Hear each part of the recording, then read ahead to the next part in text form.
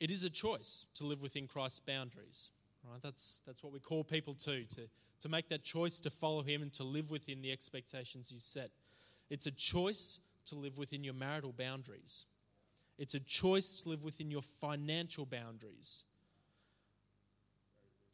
The same door that lets your friends in can become a prison if we're not willing to reflect on what that door is, on what it means, on the opportunities it gives us.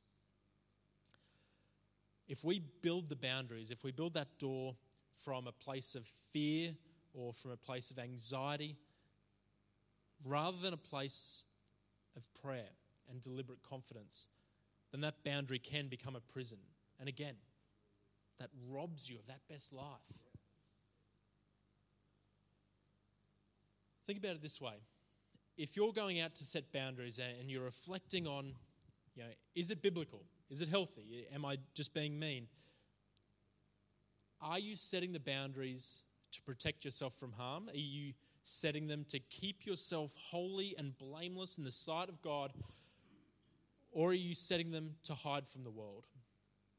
Are you setting them to control someone? Are you setting them to exclude someone?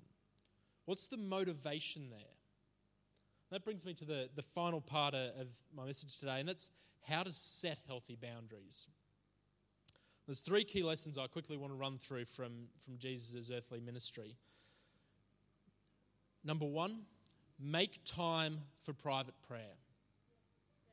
Matthew 6:6 says this, when you pray, go into a room alone and close the door. Pray to your Father in private. He knows what's done in private and will reward you. Guys, you have to spend time alone every day in prayer, in communication, in reflection with the Lord. That is so critical. That time alone that you spend reflecting on the Word and seeking His counsel and seeking His wisdom, that's how you're going to understand who you are in His eyes. And look, Jesus Himself took time out of His earthly relationships. He took time out of His commitments to go and spend personal soul time, just Him and His Abba. He made that call, and if it's good enough for Him, it's sure as good enough for us. All right? That's how Jesus lived a rhythm of life that was full, that kept Him from burnout, that kept Him full of grace and full of truth and full of power and full of love for His fellow man, by going and spending that time each day and reflecting. That's how you stay compassionate. That's how you stay energized and fresh to minister.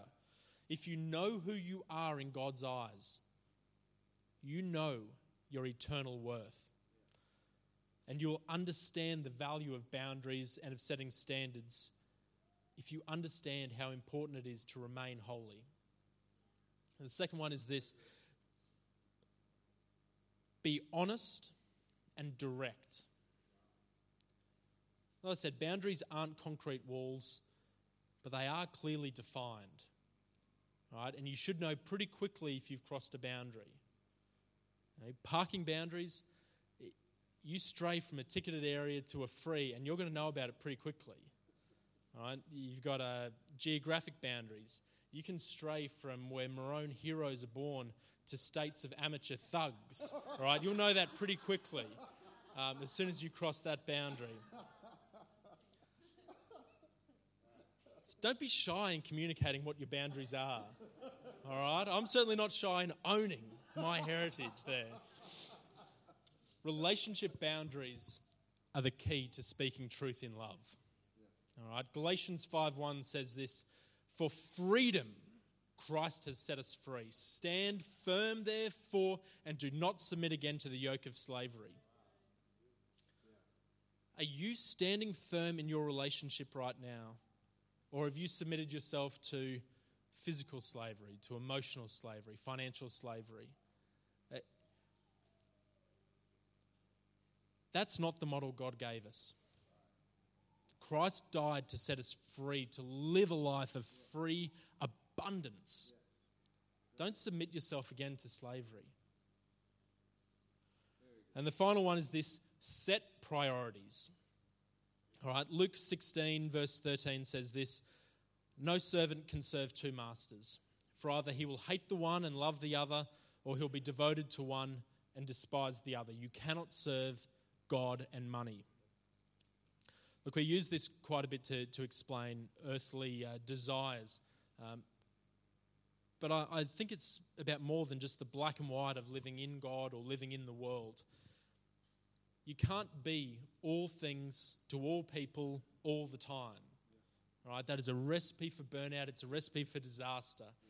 All right? It's a path we've all walked at some point, and I bet money again it's a path we'll all walk again in due course, all right?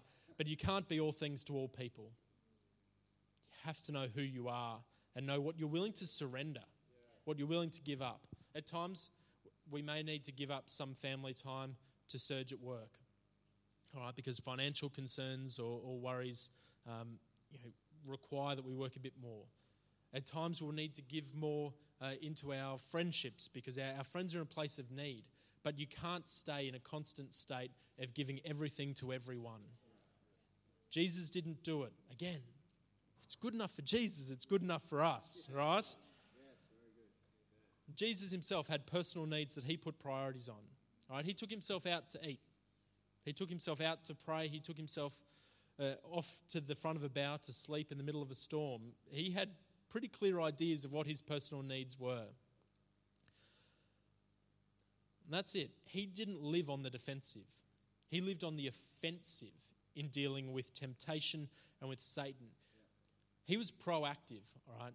You read his ministry, he had a clear plan of where he was going to be, what he was going to do, and when he would be there. He had that plan in his mind. He didn't just wander around the countryside aimlessly for a few years, okay? He set priorities. He knew what he had to do. He knew his purpose on earth. And that's what we need to do as well. Well, I said this at the start, and I want to repeat it now as I start to wrap up. God's not a killjoy. All right? We are meant for a life of joy and intimacy and love and humor and empathy. That's what we're made for. We're made for that life. So we're meant to be in relationship with God and with each other. But just as God sets boundaries for us, we need to set boundaries for other people. They are absolutely essential to living the best and richest lives that we can live. And the only way we can do that is by knowing and owning who we are. And who you are is incredible. You are blessed. You are powerful. You are not a doormat. You are chosen. You are not someone's plaything to abuse or to control or to manipulate. You are a holy creation of the living God, and you are loved. That's who you are. You deserve your best life. That's where the boundaries comes from. Why don't we take a minute and just pray? Just take a couple of minutes, close your eyes and bow your heads. I was in here before the service and just taking a couple of minutes just for some quiet time and prayer. And as the band was practicing, not that they need any practice at all. Look, I had this image clear as day come into mind of someone drowning, all right? Someone who was kicking with all their might and trying to swim and just couldn't seem to get their head above water. If that's you today, if you feel like you are just giving and striving and pushing and fighting and working all you can and it's not enough, then I want to pray for you today. Because you need biblical boundaries in your life. You need to be able to carve out that space to be alone and in communion with God. You need to rediscover your incredible worth to Him. If that's you today, or if you're just in a place right now where you just feel tired, if that's you just feel like you just need you just need a break. If that's you right now, then again, I want to pray with you. I want to encourage you to spend some time this week in prayer yourself and just lean back into God. Spend some time with Him and just understand how worthy, how beautiful, how loved you are. And how important it is that you build these processes to live your best life. I want to pray with you to a God who has plans for each and every one of you, to prosper you, to grow you, to bring you into this richness, this abundance. Pray with you to a God who has plans to meet every one of your needs. A God who will never give you more than you can handle without a means to handle it. A God who will never leave you, who will never abandon you, who will never let you run down. A God who will be there with you at every step of the way. A God who sets the model for us to follow. That's the God I pray to, and that's the God I want you to pray to too. A God who will go to the ends of the earth to find you. A God who cries when you cry. A God who hungers for your release from the earthly battles. A God who wants you deeply to be in relationship with Him. That's the God that we serve in this place. That's the King who reigns.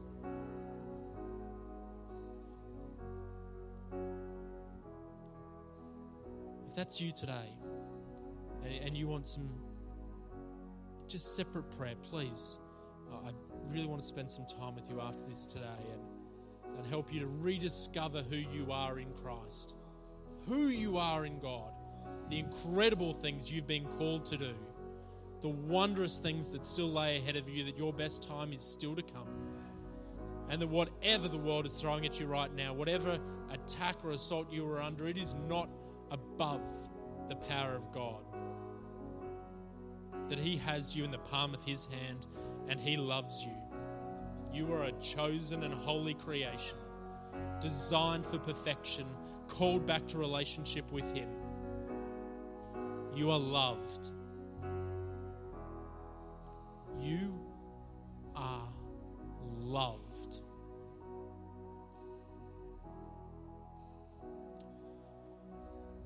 As one church, we said, Amen, amen,